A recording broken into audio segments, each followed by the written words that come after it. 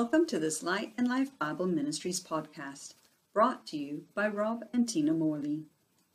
Our aim is to help you have a clear understanding of the Bible.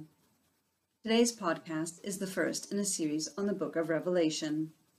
We believe that a good understanding of Revelation will help the church in times of crisis, like the coronavirus pandemic that we are facing right now.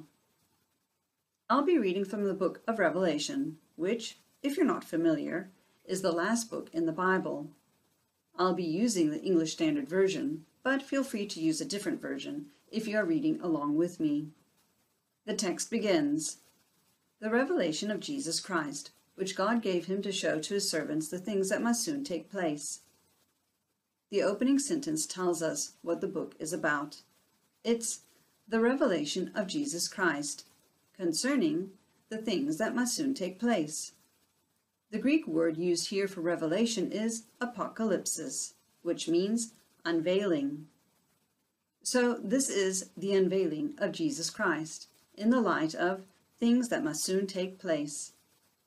As we go on in Revelation, we will see Jesus unveiled in unique ways quite different to the Gospels. In the Gospels, we read of Christ Jesus having relinquished his right to equality with God. However, at the end of the Gospels, Jesus declared that all authority had been given to him in heaven and on earth. Revelation comes to us from this standpoint. It's the unveiling of the ascended, glorified Jesus Christ, in light of things that were soon going to take place. The term servants used here is a reference to the believers, in other words, Jesus' church. The word is also translated bond servants. This describes those who have, out of their love for Jesus, chosen to serve him as their Lord. Keep in mind that the word soon is a time reference relevant to the first century church and not us. That said, we will see that the things that were going to soon take place then have continued on to this day. This makes Revelation relevant to every generation of Christians. Verse 1 goes on to say, "He made it known," that is, the revelation, by sending his angel to his servant John. Essentially, God gave Jesus a revelation to give to his servants, the church, and Jesus did this via an angel who gave it to John. Of John it says, "Who bore witness to the word of God and to the testimony of Jesus Christ, even to all that he saw." Here the author identifies himself as John the Apostle, who had walked with Jesus and who had written his own gospel account. Or it may be that John is indicating that he is the witness of this particular revelation of Jesus Christ. Or it's both.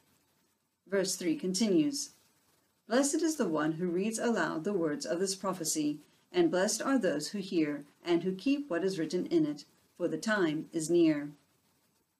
A blessing is pronounced on both the reader and hearers of the revelation.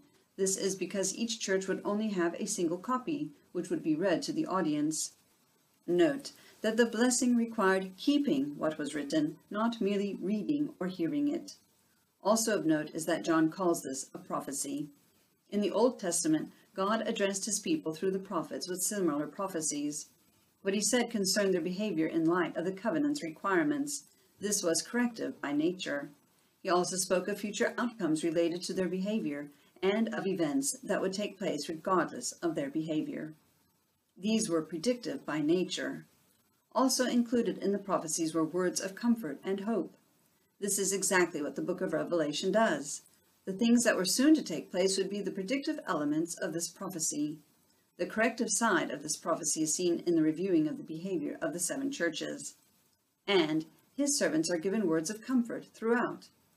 Verse 3 ends, "For the time is near," which reiterates how imminent the events described to the original recipients were going to be.